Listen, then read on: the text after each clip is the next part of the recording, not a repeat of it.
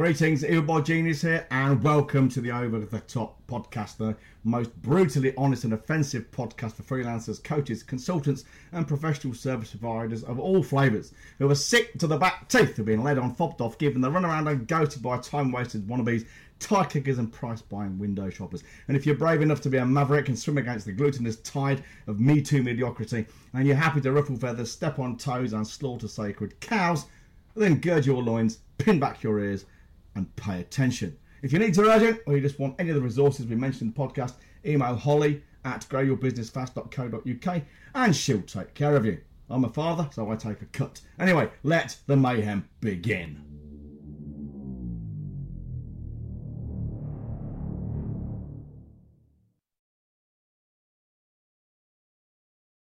Hi everyone, and welcome back to the podcast. Yeah, excuse Connor, he's being a bit fucking flighty. You know why? You know why Connor's being flighty? Because Connor's eating massive amounts of humble pie at the moment. Yeah. It takes a strong man to be able to hold their hands up and say. Funny you should say that. Oh. Sarah and I just fed the feral, and I was saying, we were laughing. I was laughing about the call we just had at 10 o'clock with you, me and Holly. We were taking the piss out of it. And I says, Holly and I have been really smug with Connor at the moment. And Connor said, next time I get any bright ideas about technology, just slap me. And I'm paraphrasing, but Sarah actually said it shows what a strong person he is. I had to admit that he was wrong. I said, yeah, absolutely. And says, and we are taking the piss, and we are being smug, but there's no element of backbiting in there. It's not. We do. This is what blokes do, isn't it? Oh yeah, it's just banter. It's fun. It'd be wrong if you didn't take the piss out of me. There'd be something strange going on. On that topic, I've been thinking about. I actually had a kind of conversation over WhatsApp voice message with a lady friend of mine, and because we both saw this post on LinkedIn where there was a bloke apologising on behalf of all other men for the way women are treated. Well, he can apologise for himself if he likes, but he doesn't need to apologise to me. I don't know if he'd apologise for. And if I ever do, I'll apologise myself. I'm quite capable of doing that. And I couldn't help but observe yesterday, and we've had this conversation before. We've lost something. You perhaps haven't even noticed because you're so young. But in my lifetime, I think men have lost something.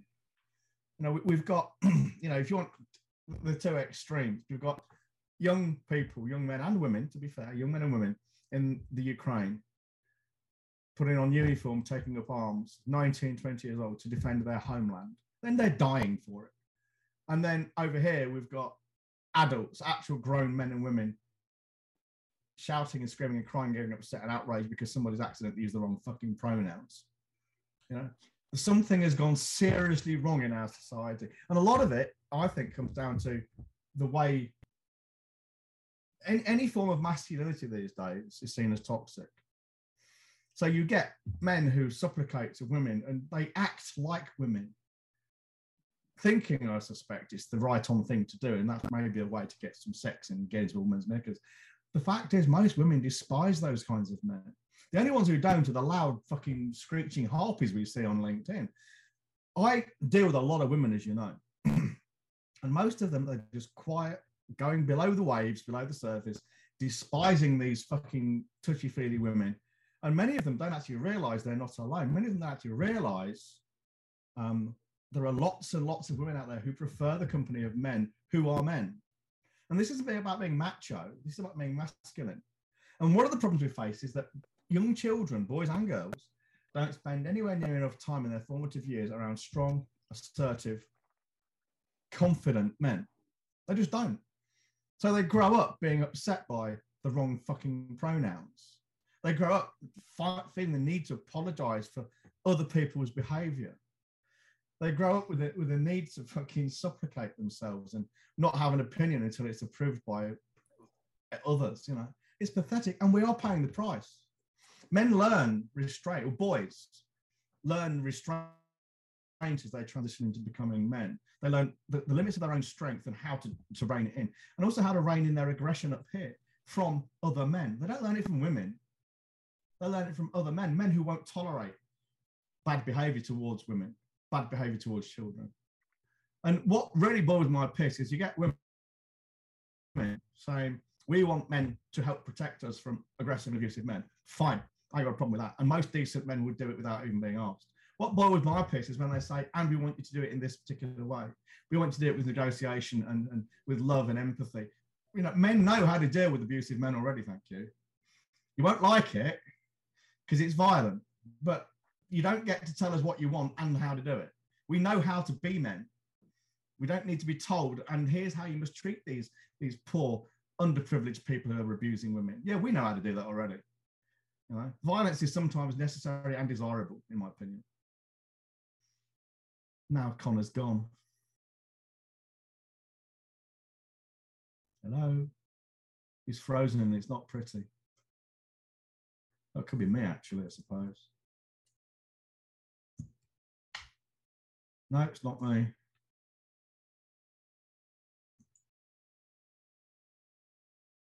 Where did you go?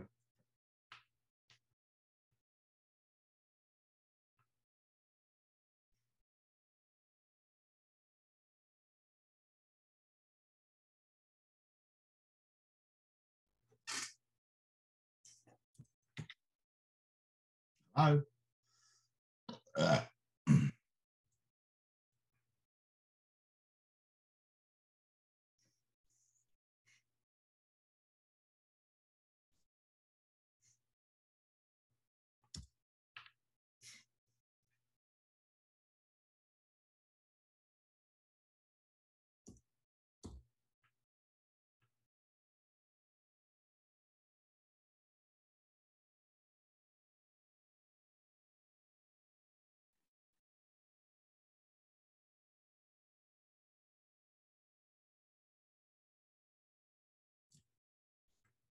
Hello?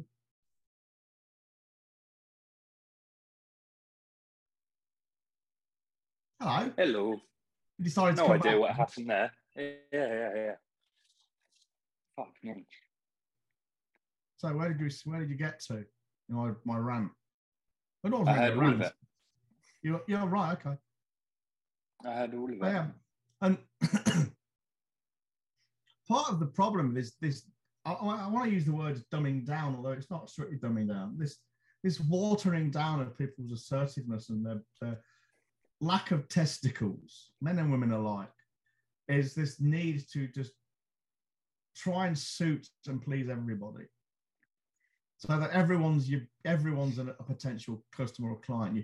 You can't say anything in your marketing or your business to upset anyone because it triggers them. You know, like they're not adults and supposedly in charge of their own fucking emotions. You know, I've seen people posting on LinkedIn about a thing called sales shaming. So when people like me quite truthfully say, if you're not prepared to get out and sell yourself, you are doing yourself a disservice and you can't expect people to buy. That's apparently sales shaming because it's discriminatory against those people. It triggers those people who feel uncomfortable selling themselves. Well, it's a fact. I don't give a fuck whether you feel uncomfortable or not. It's just choices, actions, and consequences. Don't learn to sell yourself. Fine. I don't give a shit. You're the one who ain't going to eat at the end of the week, not me. You're going to be the one going out to Tesco and to pick and choose what you put in your trolley because you can't afford it. Not me. Tesco? It'll be Lidl and Aldi, mate. Well, Duns, whatever. But, hey, and for some of them, they won't even have the choice because they'll be at the food bank with an open bag and they'll be praying that they get a nice Campbell's soup. And you know, one of the first things we do after setting your fucking rules and boundaries is drawing it into our clients to be very, very specific about whom they want to sell to. And the right people. Yeah. And it ain't just about, I mean, I remember once I was mentoring a young copywriter, must be 15 years ago now. And I said to him, who's your ideal client? Now, this is how long I've been doing this shit. 15 years ago, at least, I was talking about you need to know who your ideal client is before you do anything. 15 fucking years. And most of the people you see, these social media marketing managers, 15 years ago, they were still barely able to wipe their ass. They weren't old enough. They couldn't fucking use a potty. Anyway, ranting now. But he said anyone with a credit card. And that seems to be, although I don't think many people would be stupid enough to actually utter those words, that's the way most people seem to be behaving. It's how they operate, certainly. Yeah. And I've seen it just this very morning, people saying, make it easy for your customers to buy from you. Maybe if you're an e-commerce store, I'd agree with you. If you're selling like ebooks or commodities, absolutely. If you're a coach or a consultant or a freelancer, no, fuck off. The opposite should be true. You want to make it difficult to do business with you to the extent you're making people, you're training people and selecting them so the right people come through, and those people will be obedient and compliant. They will not just call you when they feel like it. They will pay for everything you do. They'll pay for a fucking consultation call and things.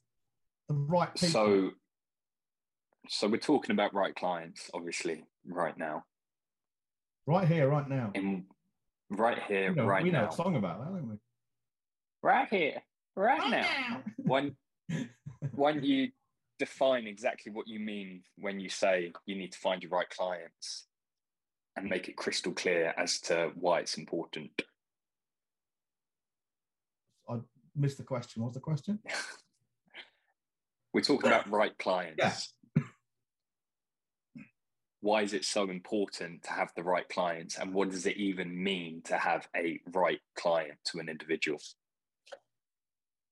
Well, certainly for me, I mean, I think some people will have different nuances of why they want to do it. For me, I mean, objectively, for instance, it makes things like your marketing easier, because if you're selling to one kind of person as opposed to the entire world, let's use a PT as an example. I use PTs a lot because what they do is it's the same. I mean, it's not rocket science. You progressively lift heavier weights. Yeah, you eat food, either more calories to gain weight or fewer calories to lose fat, and you do it consistently. That's about as much as it's difficult as it gets. I mean, I know there's fucking tricks and tips, and if you're going into down to 5% or 3% body fat to be a competitive bodybuilder, you need to go a little bit further. But we're not talking about. We're talking about your average person. Me, 57 years old, I've got a six-pack. I do the same things a woman of 19 should probably be doing to get a similar effect. You know, it's not fucking wrong. Yeah. Bearing in mind that the thing itself is the same broadly. The way you sell it is going to depend on whom you're selling to. The message you would use to sell to a man like me is very different from the message you would use to sell to me 30 years ago in my mid-20s, late 20s. When it's probably more about being on the beach and looking buff than it is living a little bit longer than you might otherwise do. You know, so you'd have the same thing, different message. Well, if you are if you're a PT and you're selling the same thing to everyone, so Monday you might be working with a 19-year-old girl, Wednesday you're working with a guy in his 30s, just had his first baby, gone to seed a little bit, wants to look nice for his wife, or then you're dealing with a guy in his 60s who's just been divorced, he's overweight, he's getting no sex whatsoever, he's realised that he's single and unattractive. Three very different messages. But if you're selling to all of those without any consideration, what does your message boil down to? Generic, lose fat, gain muscle. Whereas if you've got the 60-year-old bloke, you can say, you know, you can get the younger women, you can look great in the nightclub, you can show the younger guys how it's done. You can look great naked, and you'll have younger guys and their girlfriends ogling you in the street, which is what happened to me, genuinely. All those things. Well, that message won't work for a 19-year-old girl. It's the wrong message. Won't work for a 30-year-old bloke either, because he's the guy who's overweight, seeing the older guy, and his wife's going, look at that, eh? You know. So unless you know exactly whom you're selling to, your message becomes disparate and unfocused, and therefore weaker.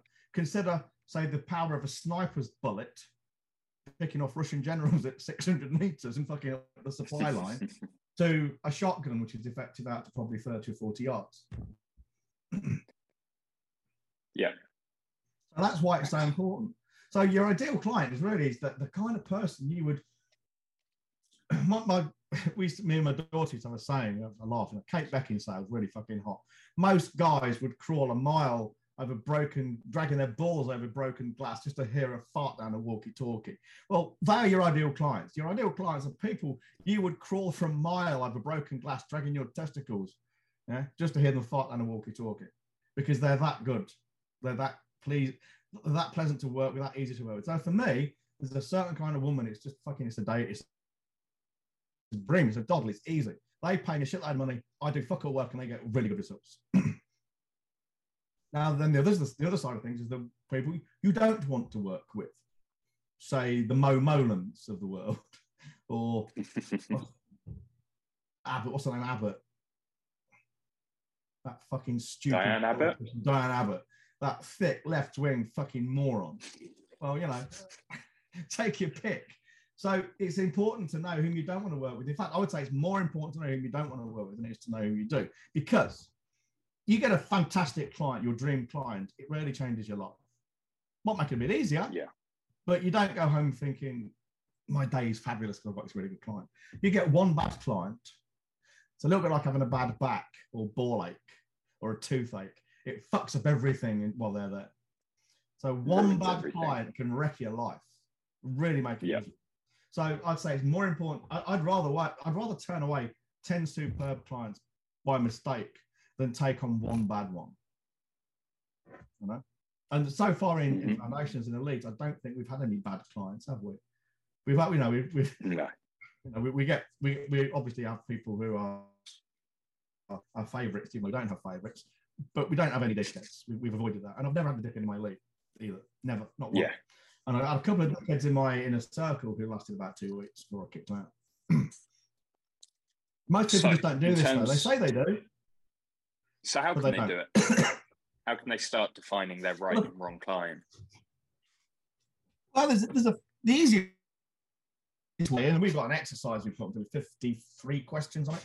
But I mean, notwithstanding that, if you want to do that, all you've got to do is just note down, look at your best favourite clients, the people you've really enjoyed working with over the last few years. And you'll probably find they're very much like you are as a person too. You know, we tend to like the people who are like us. Look at what makes them tick. So, and I mean everything. You know, because no one else has to see your questions. Sorry, answers to your questions. You never have to explain or justify. So if you don't, you know, if you're white and you don't want to work with Indians or black people, don't. You know, I know it's not PC to say, and I think you'd be stupid to make that decision, but no one can stop you. And quite rightly so, nobody should stop you either. It's a fucking free world, isn't it? You know? So make a list of all the desirable traits, the best things about the people you've worked with in the past. So are they men? Are they women? Are they black? Are they white? Are they tall? Are they short? Are they fat? Are they thin? All these things, that they might be irrelevant, but they also might be useful information. Their sexual polarity. I mean, I used to work with a mortgage broker, and I could never get him to do it. But I said, you should really focus on gay couples because they want their own houses. They've got massive disposable income. But it just, it feels wrong. I'm not asking you to shag these guys. Just to fucking sell them mortgages and take their fucking money, you know? Where do they live? What kind of cars do they drive? What TV programs? You build a pen picture of them. And then you do the same exercise if you don't. If you've never had your ideal clients, because some people are new in business. Some people have had so many shit clients, they just can't think of a good one. Some have never had any good ones. So make one up.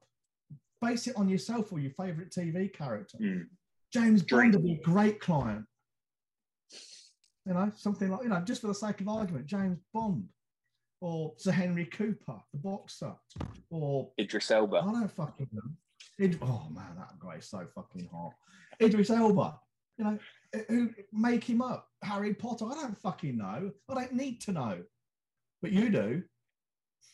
And once they do know, what do? Well, then we've got another raft of exercises where you figure out what their problem is, what their pain is. And because they're all the same kind of people, okay, the pains are going to be very similar too. This is why it works so fucking well. 80-20 kicks in. Of all the different problems these people could have, 80% of them have got 20% of the problems. So your message becomes more and more focused. And it's just a question of working out your messages. So like my message is essentially, if you're a freelancer, coach, a consultant or other service provider, professional service provider, and you're suffering from one of these 3 problems, can't get the right clients, can't charge the right fees, can't make it happen predictably, then just go to other bullshit, whatever. Yeah, but I call out who I'm speaking to and why they need to speak to me because they've all got the same fucking problem. I've just done a print ad for a certain magazine, and the girl who saw it said, "This is really hard hitting and spot on every point." Really? You don't say. It's almost like I know what I'm talking about. Almost.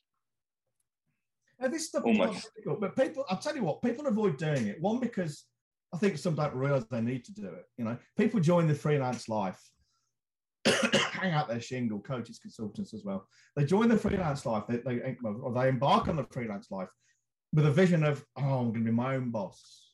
I'm going to work when I want. I'm going to do what I want. And that can be true. But what they either don't know or conveniently ignore is all the stuff that goes on. And that they want all the advantages and benefits and privileges of being a business owner working for themselves with none of the responsibilities. And what you get, the benefit of freelance life is the tip of the iceberg. There's all that shit below the waterline that has to be done. And if it's not done, the tip cannot rise above the waterline. It's got to be done. So whether you do it yourself or pay someone else to do it or have systems in place doing it for you is moot. The fact is it's got to be done. So marketing, sales, business processes, which is your bag really, not mine. Business processes, infrastructure, technology. It's all got to be done, but they don't want to do all that. They just want to post on social media. Oh yeah, it sells itself. Social selling. And it doesn't fucking work. It just blows my piss. I think I ranted a bit there. You did rant a bit, and I'm worried about your health because you're not feeling very well. It's only cancer. I'll be dead soon. All right. That's a joke, by the way, for the listeners. Hey, what? I think we've been pretty succinct there. And ideal client, it can make your life so much better, so much quicker. Another thing as well, I didn't mention this, is your ideal client, and because you can then match your message and indeed your delivery to the ideal client, because again, with Phil, okay, there will be some differences, nuances in training a 19-year-old woman, a 30-year-old bloke, and a 65-year-old bloke. There will be. But if he's got one target market, he's only got to have one strand of delivery, one strand of marketing, one message.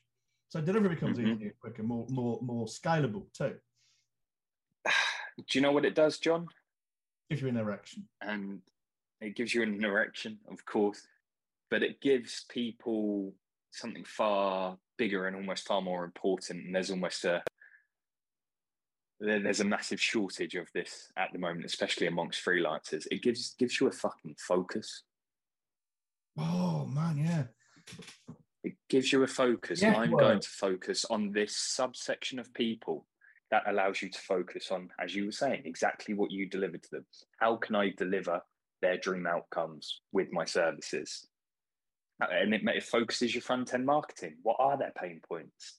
And you can really dial it in over time. You've just hit on a really important point there that most freelancers seem to miss. A lot of freelancers are very big on this idea of, hey, I work with you collaboratively, right? Well, that's almost always, if you're an expert and a trusted advisor, that's a fucking big mistake, because your client is not qualified to have an opinion about what you're doing. No, you've got to lead the ship. If you don't lead it, they'll lead you, and they will shit all over. Because I see copywriters posting these kind of half whining, but also half humorous and absolutely spot on and correct posts about clients who have 10 lots of revisions, and the CEO says, well, I don't like this sentence. I think it should say so-and-so, because he's not a fucking copywriter, he's a CEO.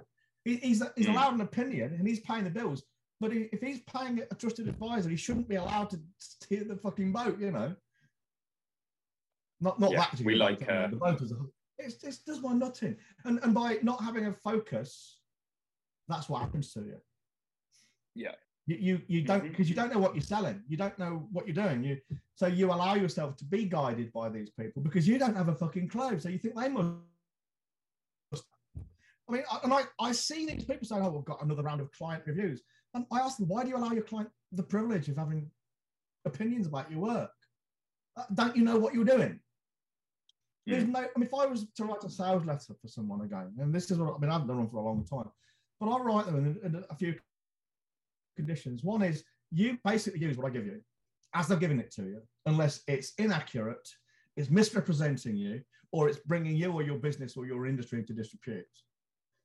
Okay? If and other than that, you do what you use it as it is, or you write it yourself. I don't give a shit. But I'm not making any changes to it because I know what I'm doing and you don't. Yeah, And that has never let me down. You know, I don't, because I know who I'm speaking to, and I have my ideal clients, and I've trained them from day one to do as they're fucking told. I don't get people saying, well, we're not accepting that. They don't even get anywhere near me if they won't accept that kind of treatment from me. Yeah. And also because the marketing is front loaded with their problems, you have a better quality of client because they're coming to you with a problem and they haven't been spending hours on Google trying to figure out a solution, which unfortunately festers opinions. And people have a far too high and mighty opinion of themselves, let alone the opinions that they hold. So if you've got a client with opinions, it's game over. You've heard the phrase, a little knowledge of the dangerous thing, haven't you? Yeah. But when it comes to clients, it's never been so true as it is for clients, because you get a client come to you, say as a marketing guy, someone comes to me and say, yeah, I've done a bit of sales. And I think, oh, for fuck's sake, this is not going to go well because you're going to start giving me your opinion, aren't you? Now, you know a little bit about sales, but you've still got this fucking big problem and you're coming to me to solve it. So clearly what you know is either inaccurate or you don't understand it or you're not able to apply it. In which case, shut the fuck up and let me get on and do my job. Yeah, it's like my brother. I told you about him. You know, he's got a little side business hanging doors. Yeah. He's got a little side business hanging doors. His worst client would be someone on a council estate who is a former carpenter who thinks who hasn't hung a door in 50 years, but starts giving fucking opinions whilst he's hanging a door. And especially as your brother's young. Exactly, because they'll feel like, oh, I'm just helping the young man out. It's ego. It's like, fuck off. Yeah, it's all ego. I've done a bit of that. Oh, I know best. Yeah, that would be his worst client. But his dream client is the person who's recently bought the biggest house on the neighborhood, and they're doing a complete renovation and they want 30 new doors. And that's all they know. All they know is they want 30 new doors in this color. Young man, just get on with it. What's my options? Send us the bill. Yeah, take the weekend, hang these 30 doors. Yeah, and we'll, a little knowledge we'll pay the invoice. Thing. Do you want to hear a funny story about that? Just close. You will piss yourself laughing at. God. One of my favorite people. The story. We'll wrap up. One of my favorite people on LinkedIn is a guy called Robin Horsford.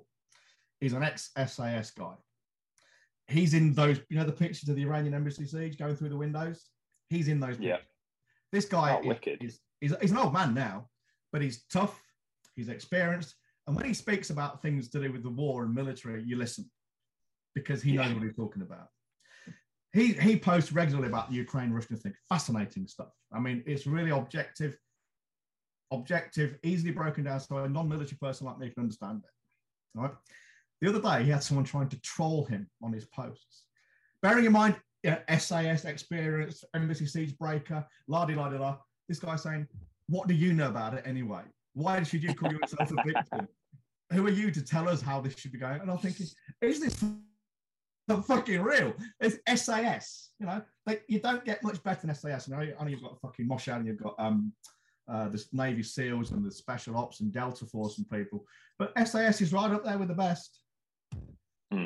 Ex-SAS, and you're asking him, what does he know about things military? Fucking hell, what kind of planet are you living on, mate? What are opinions like, John? Arseholes. We've all got one and they all stink. And they're also like the opposite end of an arsehole. Penis. Oh, penis. Yeah.